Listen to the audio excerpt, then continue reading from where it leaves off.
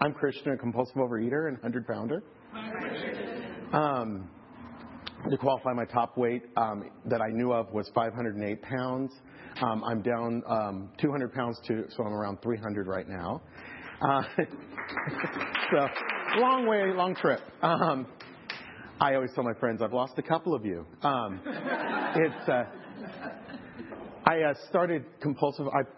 The earliest memory I have of associating food with peace of mind, quote unquote, or really it's just numbness, was when I was crying in a store one day, a store that was called, I can't remember now, but it was like a little dime store thing. That ages me. And it was, I was with my dad, and my dad was an alcoholic, and at that time he was an active alcoholic, so he had very short fuse. And if you ever did anything out of line, because he also was from the military, so he had a very short fuse for undisciplined actions or doing something that was wrong. And I think he saw a friend of his, and he had said, "Christian, come over here." And I was playing with these little toys, and I don't think I said no, but I think I said 1 minute or I'm playing. And he lost it. He went nuts, and he got really, really mad. And I started crying, of course, just bawling, and really loud kid crying. And that humiliated him further. So he picked me up, and he handed me a lollipop. And I remember that day, and I remember my parents have it in their album up in Northern California. They have a picture of it. There's actually a picture. I don't know who took it, but someone took a picture when I had that lollipop in my hand and it was open. So obviously I'd put it in my mouth already, and you could just see I was streaming tears. But I wasn't crying anymore. Like, you could tell I had stopped crying, but that I was still really wet. But I had that lollipop, and I don't, obviously it's no one's fault. It's something that just happened. But I made that association, and woo, it was like a roller coaster from there. I was very good at hiding things because my father was always on me. I'm adopted, so I do not share genetics with my parents, and they are two people who've never been over 10 pounds overweight their entire lives. So, and even to this day, they're 82 and 92. God bless their souls, and they do not gain weight. So we don't relate on the same level about a few things.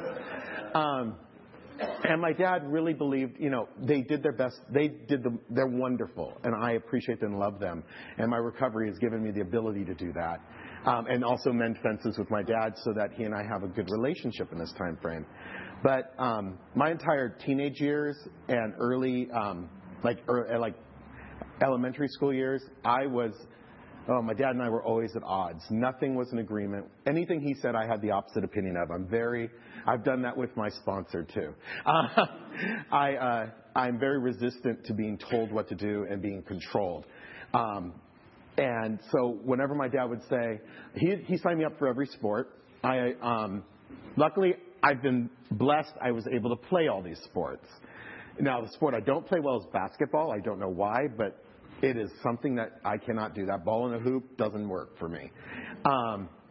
But every other sport I played in, I played all the way through high school. And that probably helped to keep me from getting really, really, really big when I was really, really young. And so he signed me up for all these sports because also he thought by doing that would make me more masculine. And didn't work. It is not environment. It never worked. But I did enjoy playing sports because, there's other things. I got to wear cute outfits. No, I was really good at soccer. And throughout that time, anytime I was at home, I was always walking on eggshells because my dad and I would blow up at any second. And if we blew up, I would get upset. I didn't want to feel that. So I'd end up hiding things on my body. I was like contraband. It was like I was a drug, taking drugs through the airport. I'd hide things in my pants, everywhere. In my pants, my pockets, my back pockets. In my shirt, I would bring my backpack like I was coming in from school, or say I was studying. I'd leave it in the car purposely. So in the evening, I could go in, load it up I'd sneak into our kitchen, which always had a creaky floor. I'd sneak in, open up the refrigerator, and load up my backpack. And then I'd walk by my dad, and he'd been drinking all evening, so he'd be kind of sleepy. But for some reason, the second he heard a creak, Christian, always my name. Always Christian. What are you doing? And I'm like, I just got home. And it was always like, so, he never searched my backpack until he started noticing that even with all the sports, I was still gaining weight and I was getting bigger. And he kept telling me his big motivation for losing weight in that time frame was every pound you're overweight is another nail in your coffin. I've never forgotten that statement. I never will. It's not something I would ever say to my child, but that's my choice because I actually had it said to me, so I know how it feels. And luckily I had food to fall back on because I can honestly say if I didn't have the food in that time frame, I probably would be in jail for homicide. I probably would have hurt because I'm much bigger than my dad. And I'm much stronger than him. And I probably would have pounded him into unconsciousness at many a point because I was that angry. It's not about love. It wasn't about a lack of love. It wasn't about a lack of things. I had lots of material things. It was about my rage. I'm a very, very, very, very, very, very, very talented rageaholic. Very angry, very resentful. I held grudges. I used to love when people in high school would do something wrong, do something that bugged me, something wrong. I still say that. No, they didn't do anything wrong. They were living their lives, and it wasn't the way I thought they should live it because it didn't suit my needs. That I would plan out elaborate schemes in order to get them back. And I was very good at doing the scheming. It would be it could be days, it could be weeks, but I would get them and I'd be there to laugh when it all came down. I broke friends up from their girlfriends. I broke people up. I told lies. I was a master. I lied about everything. I lied about my grades, and I've actually gone back and looked at my transcripts and realized I really lied about my grades. I was not that great a student. I always think I was, but I wasn't. I am now, but I wasn't then. Lots of sneaking. I learned to, I've heard other people share, and nice to know I have terminal uniqueness. I want to think everything I've done, everything I've experienced is just me, but it's not just me. I am not uniquely crazy, apparently. I'm in this room. So we all share certain things share a certain, we all share a certain commonality. But back then I thought I was all alone. And then I met my friend Vanessa, who is not in this program. So she and I learned that we love to, that's when I got into about sophomore year. We started hanging out, and I had an upstairs room that was totally separate from the house. It only had a stairwell, that was it. And once you shut the door, it was like its own little place. And we would go up there and we would smoke an illegal substance at that time quite a bit. And of course, with that substance comes a little bit of hunger. And we'd be up there for hours, by the window, of course, we're so sly. Never fooled my parents once, because later on I found they knew everything. So she and I would hop in her car, because she always had some fabulous sports car her parents got her, and we'd jump in the car and we'd go to this discount store that carried lots of treats that we like to have, and it was all really cheap. So if you had $20, you could get 20 years worth of supplies that we could eat in an hour. And we would do that every day of the week. And even playing all these sports after school and all the activity in my life, I was still gaining weight. I wasn't the big kid. I've actually looked back at, I have the pictures, I don't have pictures of my biggest time, because one, I wasn't a big camera bug in that time frame. But two, we had a house fire. And I had all my albums at home, and most of those pictures are gone. They burnt up in fire. I don't know if that was symbolic of something, but I wish I had them, because I made a 7-foot Christmas tree look pretty slim. I remember I was standing next to it with my, at the time, fiance. And she's 5'2" and was 230 pounds. And I'm, 5'10", and I was 500 pounds. And I'm in these waist 65 pants that were skin tight on me. And I remember looking at this picture after it was taken, and I wanted to destroy it, but she made me keep it, because she goes, it's us. You can't ever forget that. And because I just wanted to throw it in the fire, because I didn't like seeing me. I didn't like seeing me or what I look like. The reality was too much for me. I remember walking by store windows, and like I would never, like, it's like I had blinders on. I would never see the reflection. And I remember walking by mirrors. Never. I remember the effort I put into not seeing myself. Because the only thing I wanted to see, like so many people, I've heard many a time, I know I'm not alone, is from, here up. Not even chest, just here up. Because I have moves, so I didn't want to see those either. I'm a guy, I'm real macho. But fortunately, as time went on, I lived that way for quite a long time. And when I moved in on my own, I moved out of my parents' house for the first time and went to college. I really ballooned up in college, but I still wasn't that big. Like I can look back at some of those intermediate pictures, and I realize, my God, I wish I could go back to that weight. That would be perfect. Because it still was never as big as I was going to get. After college, I was engaged to be married. I was really living a lie. I lied to my, a lot of my friends in this time frame have told me, friends from the past who knew me for a long time, have said, the only person who believed your lies was you. The rest of us, we all knew. We all knew what was going on. And then, and they go, and we all knew, we were good enough friends to just let you think we believed what you said. And I'm not sure how that played out, because really none of them we're not really friends anymore. As my recovery has gone on, I've lost a lot of friends in the process. But friends is a subjective term. I don't know if they were really that good of friends, because I think they liked the people-pleasing Christian who did. I would go to great lengths to make sure my friends were happy and comfortable. If they called me and had a cough, I'd go, oh, let me go to the drugstore. Let me do. Yet if I was sick or had a cough or anything, there was no one there. I could reach out and they'd answer the phone and they'd hear I was sick. Oh, you sound sick. I'll let you sleep. Never a hand to help. I realized that in recovery, that was a tough thing to realize, because it suddenly changed the dynamic of what I thought friends were. And I thought I was such a popular guy, and actually I was just a people pleaser, and people were using me. And I was happy to let them use me, because I have no self-esteem. This program, it's only in the last, and I have 8 years of abstinence, 9 years in program. So I forgot to put that in the qualifying. It's only because of this program that I even have the ability to have any self-esteem, to have any belief that I deserve love, that I deserve to be cared for, that I deserve people in my life who love me or at least care for me just the way I am. Not because I'm going somewhere, not because I'm going to be something, not because of anything other than just being Christian.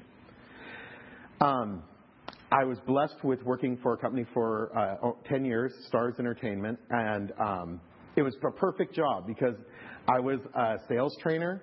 So I'd go out and train people, so I got to perform, which I love doing. I got to train, which I've always wanted to be a teacher, and that was an interesting way to do it and still make a much greater income. And I also, because I ate so much, I didn't have to be genuine with how I felt. My clients wanted to see a happy, yay, let's do this. And I was able to give that to them because I didn't have any feelings of my own. I was able to fake it. I just put on whatever act they wanted to see. I got great reviews from my clients. They loved me. They wanted me to come back. And, oh, he's such a great guy. And when I got transferred with that job, I was moved down to L.A. And I chose an apartment Inglewood adjacent, which at the time I didn't know what that meant. Not that it's bad, just I didn't know what it meant. And I was not prepared for that because I grew up in a small city, or now it's a small city, but back then it was just a small town where I was the only child of color in my classes until I got to high school, and that's only because they started busing in these poor six children of color from another city, and I felt for them because it was a tough environment to be in. And thus, I also grew up with a real lack of cultural awareness, my own cultural awareness, like my own genetics and my own cultures that are mixed in me. So it's interesting as an adult, I've got to explore that. But being out there, I lost my place in my own history. Inglewood adjacent, that's right, Inglewood adjacent. I was in that apartment, and somehow the truck, on the Highway 5, the truck got lost between San Francisco and L.A. And he was delayed a day, And I was in my apartment, and I found a way to order. Of course, if I'm anywhere, I could have no phone service, I could have no car, because I could have nothing, and I would find a way to get food. Trust me, it would find its way to my life. I would find my way to get food. And I found out that the complex had free Wi-Fi, which was really new back then. It felt really new. And I was like, so I got on my laptop and I found a way to connect it because I came from a techie background somewhat, so I was able to do that. And I ordered food online and had it delivered to the apartment.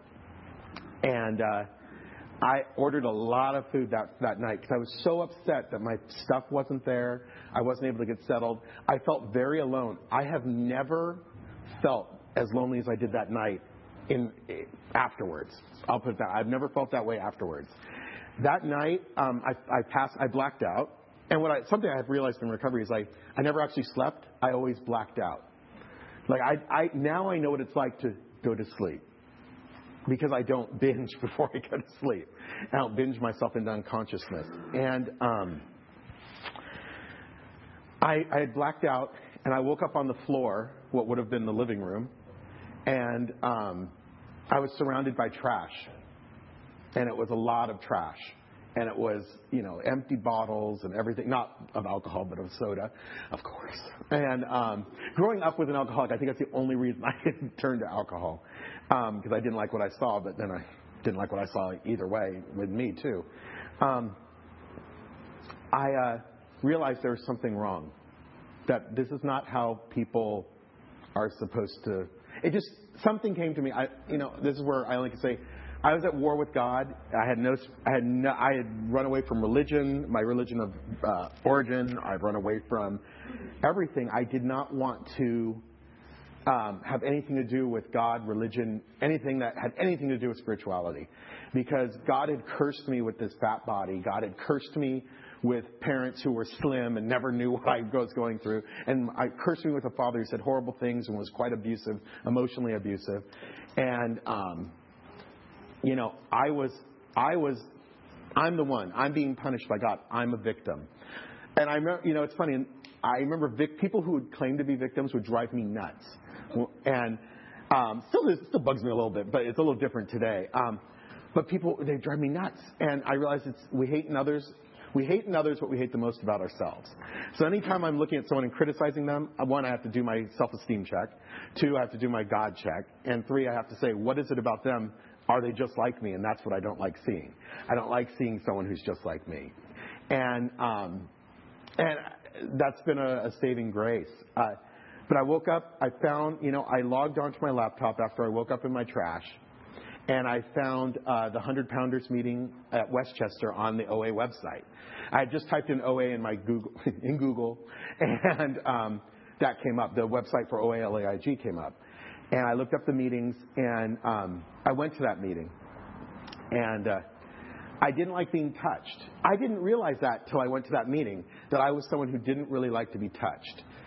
And Lord knows I didn't want to touch myself, and I certainly didn't want anyone else to. And I didn't think I deserved to be touched, because who would want to touch this grotesque thing, this husk I was living in? And I went to that meeting, and they have a greeter every week. They have a greeter. And I walked up to the door, and it was in this Methodist church, so I was already on fire. Ooh, feeling like water was boiling around me. And I was walking in, and this woman was standing at the door. And she's a pleasant woman with this curly, crazy red hair. And she walked, and she hugged me, and said, welcome. And I remember right now, it was just repulsive to me. I didn't want to be, I just wanted to slither. If I could turn into a snake and slither out of her arms, I would have. But she really hugged me, and she didn't let go. Like, it wasn't that you think, oh, just a second. But it wasn't. It was like a real hug. And I hadn't felt a real hug in a long, long time. And because I hadn't let people, not even my parents, did I want them to hug me. And something inside of me, I always like to say something inside of me broke. But in a good way. Because that hug, I actually kind of melted into it towards the last couple seconds of it. And I then went in the door and sat down, and I said to God, because I knew a little bit about program because I'd gone to Al-Anon meetings with a former partner of mine. So I knew there were sponsors and things like that. And I said, okay, God, if I'm going to have a sponsor, they have to be gay, they have to be male, they have to be at a good healthy weight, and they have to be they have to be younger, they have to be in my age range, and because otherwise it won't work. Otherwise this program won't work for me. There's no way it would work for me because I had to have all these things. Sure enough, I'm sitting there, and the leader of that meeting was gay, in good shape. Definitely had what I wanted and told my story in their lead. And by the grace of God, I have had that same sponsor for 9 years. 8 years, 9 years total in program. He suffered with me through a lot. That first year was something else. I never perspired when I talked in the past, but that's because I was never talking the truth or talking about myself. And it's like... I remember when I'm in the classroom, it's perspiration of truth. It's the truth leaching its way out of me. Recovery in this program has been really, I was blessed with, after my first year and losing my abstinence, I only had like a 3-day relapse, which I don't know if you could call it that. By the grace of God, I was willing to take this direction. I was told to go up in front of the Serenity Sunday meeting and tell everyone that I lost my abstinence. I took my sponsor's direction and I did that. And it's been 8 years ever since. In that 8 years, I've developed a relationship, a spirituality that I've come to rely on a great deal. I'm not perfect in my faith. I am imperfect. I am flawed. I still have my character defects, but they don't run my life anymore. But they do occasionally they jump up and say hi. I've developed spirituality and a connection to God that I never would have received any other way. And that's been a real strength and blessing because it's allowed me to do a lot of things that I didn't have the faith in myself to do, but if I believed someone else was taking care of me and that the results weren't up to me, which is a big deal, big part of my recovery is saying the results are not up to me, that I'll make it through, that I'll be okay.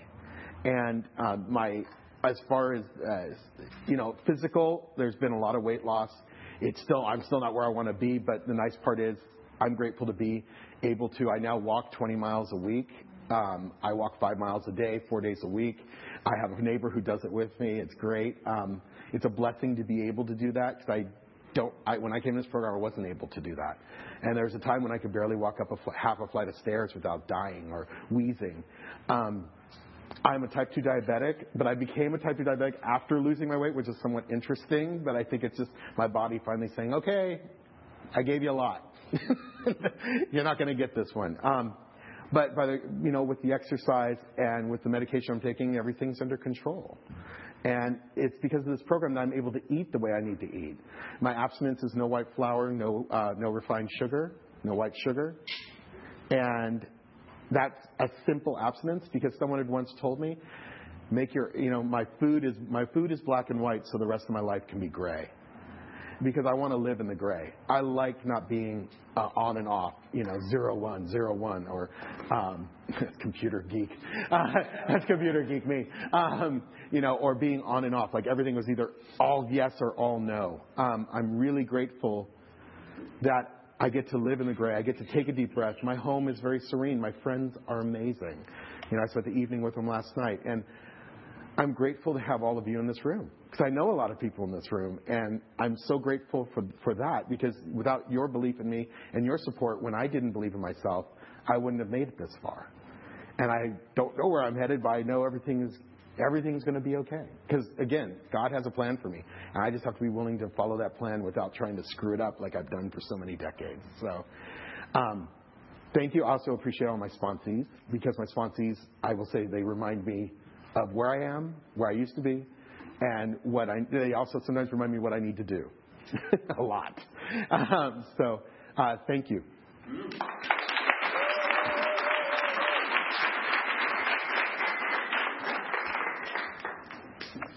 This is a time for questions only. There is no sharing at this meeting. If you need to share, please do so with any one of us after the meeting. Also, please remember that the opinions of the leader are my own and not those of Overeaters Anonymous as a whole. When asking questions, you need not identify yourself. Please remember, if you ask a question, the sound of your voice may end up on the OA podcast.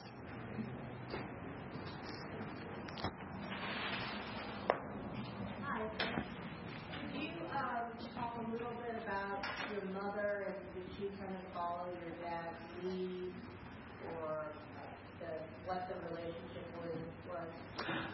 Oh, so let me make sure I understand. So did my mother follow my dad's lead, or did she just kind of sit on the sidelines and watch? Or did you learn about nurturing? Okay. Where did I learn about nurturing and who kind of showed me the softer side? Definitely my mom.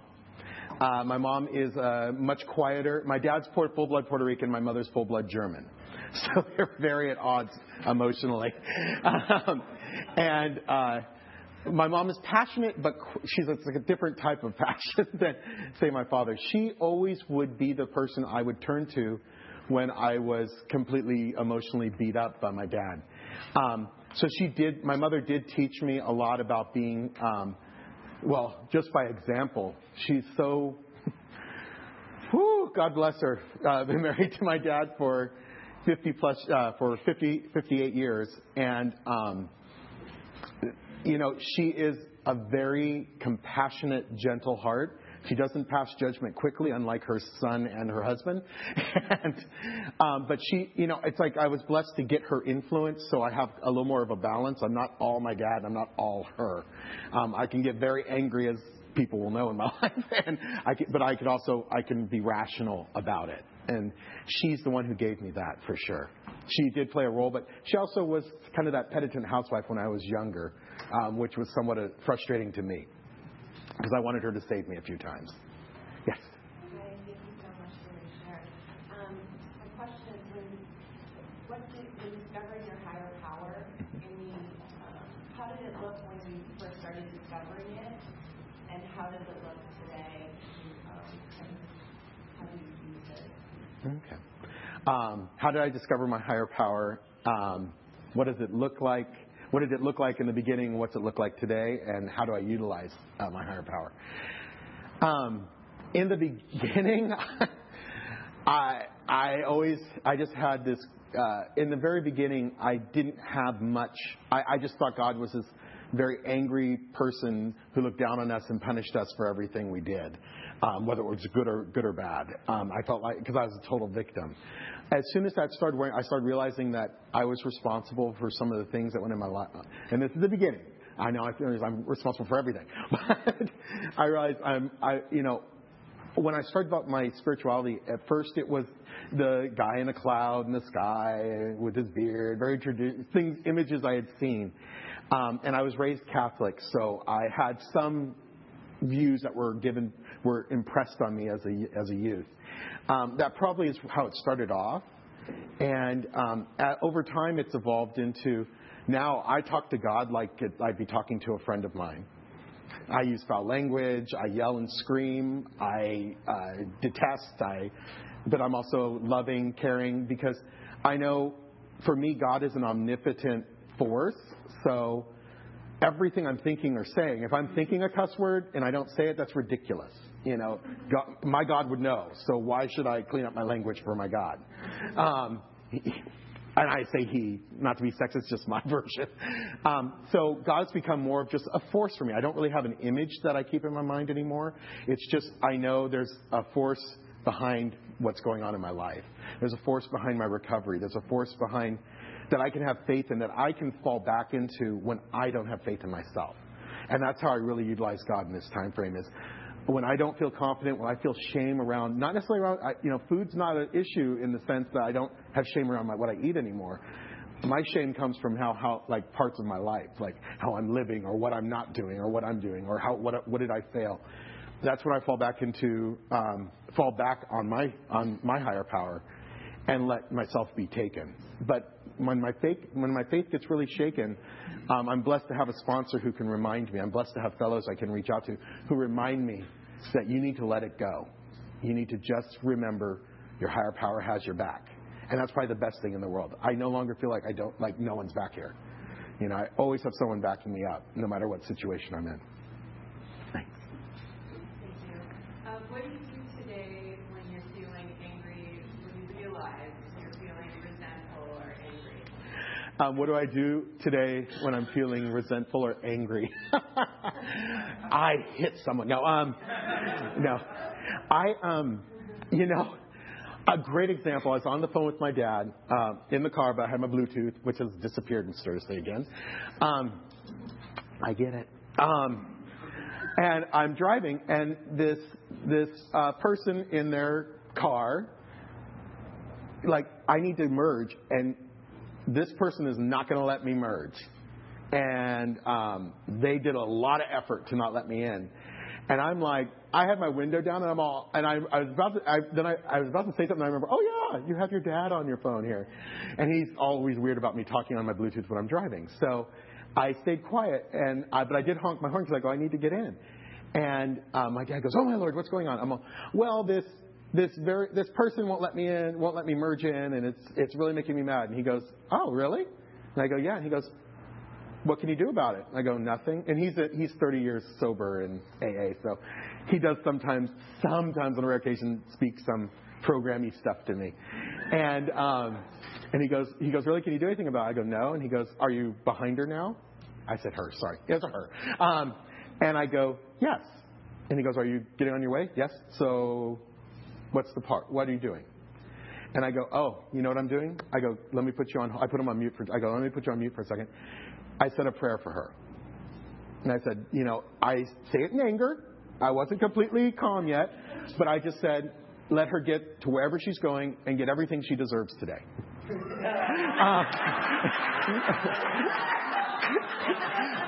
Tinged with a little anger still, but I have to admit, I tend to pray for people when I get really, really angry at them.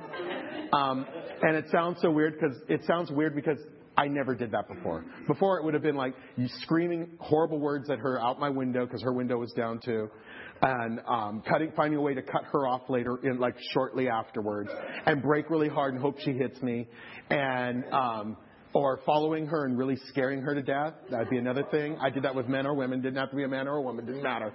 And I would have done all those angry things. And fortunately today, I get to say a prayer for her and let her go. I get to say a prayer for him and let him go.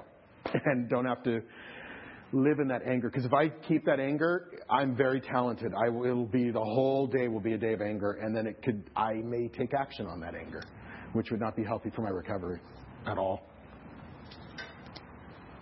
Tony? Thank you, Christian, for your share. It must be a great sponsorship. Talk about work with sponsees. If they're not willing, what do you do? Okay, he asked about my work, how I work with sponsees, and what I do with an unwilling sponsee. You're fired. No, I don't do that. I don't have the privilege to do that because it's not up to me. Sponsees, I have sponsees call me every day. No one's perfect, so no one calls. So they miss a day, the world does not stop turning. Because I always say it's their recovery, not mine. And they call me each day, and they just kind of report in. I know some people have shared that they just used to call in and tell the weather to their sponsor. I am totally good with that. Because it's the fact of calling in. I realized for me, it was just the act of calling in. Yeah, that would save my backside sometimes. They check in with me if something cray-cray is going on in their lives, and they're really stirred up about it. We'll talk about it. Because I'm always saying, it's good to know what you're eating, but you need to know why you're eating it, not that you're eating what you're eating. You have to figure out the emotion behind it, what's driving you. And when they're getting really unwilling and crazy, I go, well, I love the words, how's that working out for you? Because I think my sponsor said that a few times. How's that working out for you, doing it your way? And I find that statement really turns them around a lot. And when they're really resistant and just, you know what? I'm just not that type of sponsor where I'm like, because I know that wouldn't work with me. I try to always think what wouldn't work with me probably wouldn't work with my sponsees. And if someone pounds and pounds and pounds in my head, it's not necessarily the way, but what I always appreciated and what my sponsor does for me is when I've needed to talk something out, like they let me talk it out and they listen. And by listening, it softens me because by venting, it gets out. Of course, I don't yell at my sponsor because I did that once and that was, woo, no. Learned that very quick. But getting that out and talking things out lets the rational, recovered minds step into place, and my willingness will change. And I do the same thing with my sponsees. I want to hear what's going on. Talk it out. Tell me. And 90% of the time I feel like they do. Like when something really serious is going on, we'll talk it out. And as we talk it out, they will realize, oh, maybe his suggestion wasn't so cray-cray. Maybe it's okay. That's usually how I find I can soften them up with the willingness. But honestly, I don't control willingness. So if they still don't want to do it, they may not do it. And I respect that too.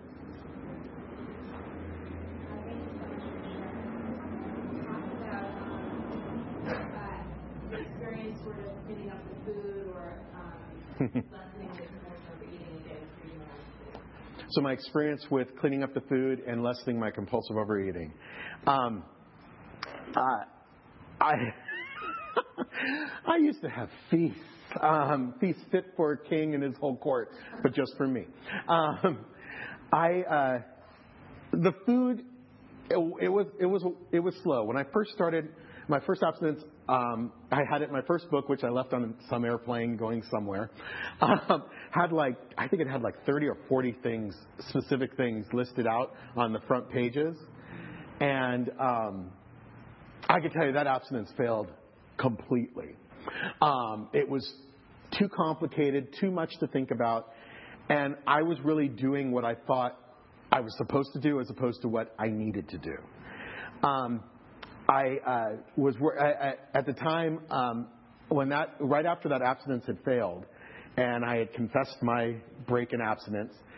I was talking with my friend Wendy one day, and the subject of white flour and sugar came up, and it just hit me like a ton of bricks. That's it. That's what it needs to be.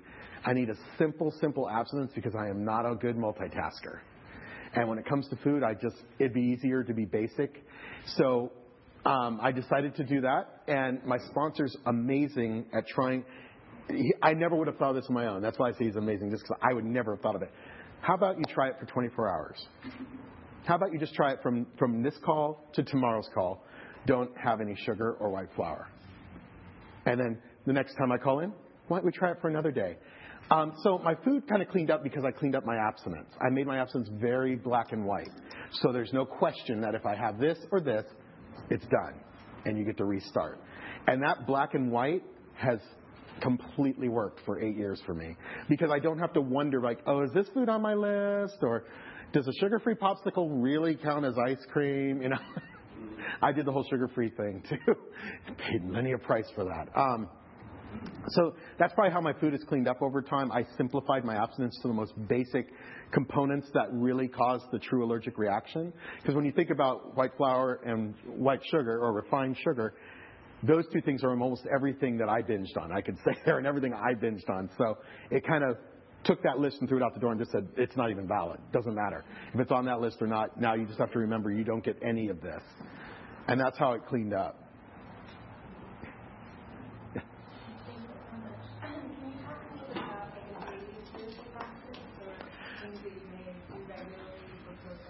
Oh, yeah. Every day in the evening, I tend to be an evening prayer person, but I say prayer in the evening. Before I go to bed, I say a prayer to God. I say a prayer to the universe, because I do see them as separate things. I don't know why, but I do. And I just ask for the love, protection, and the continued and to watch over me, which happens whether I ask for it or not. But it just feels good to ask for it. And then in the morning, I usually wake up and I usually say thank you for another day, because having older parents, I really get mortality. Like I'm starting to understand. I understand it much more because I realize there's I still have some fear around what could happen to them because they're very They're there. They're on another side of the sidewalk from me. And but the blessing is to still have them. And I say thank you for them. And I do a gratitude list every night. I call it my 10 things list. And I list 10 things that I'm grateful for, period. Like it could be that day or just I'm grateful for in my life. And that keeps me from resentment. I find you can't be grateful and resentful in the same. You just can't. They're not compatible emotions. So if I'm feeling like, I've called my sponsor many times. I want this. I don't have this. I don't have that. I don't have what I, blah, blah, blah, blah, blah, blah. Do a gratitude list. I remember in my earlier recovery, it was a lot of times, a lot of suggestions to do a gratitude list because I was so resentful about what I didn't have. So that's kind of my practice. I talk to God constantly. I am one of those crazy people who will be talking in the car. Nowadays, probably people think I'm on Bluetooth, but I'm just talking to God. I'll just talk to God, conversation. I don't necessarily have to pray to talk to God, and my higher power at least. I just talk in the car sometimes. And I'll cry in the car. I'll yell in the car. I do crazy things, but that type of crazy is good. And I think that's it.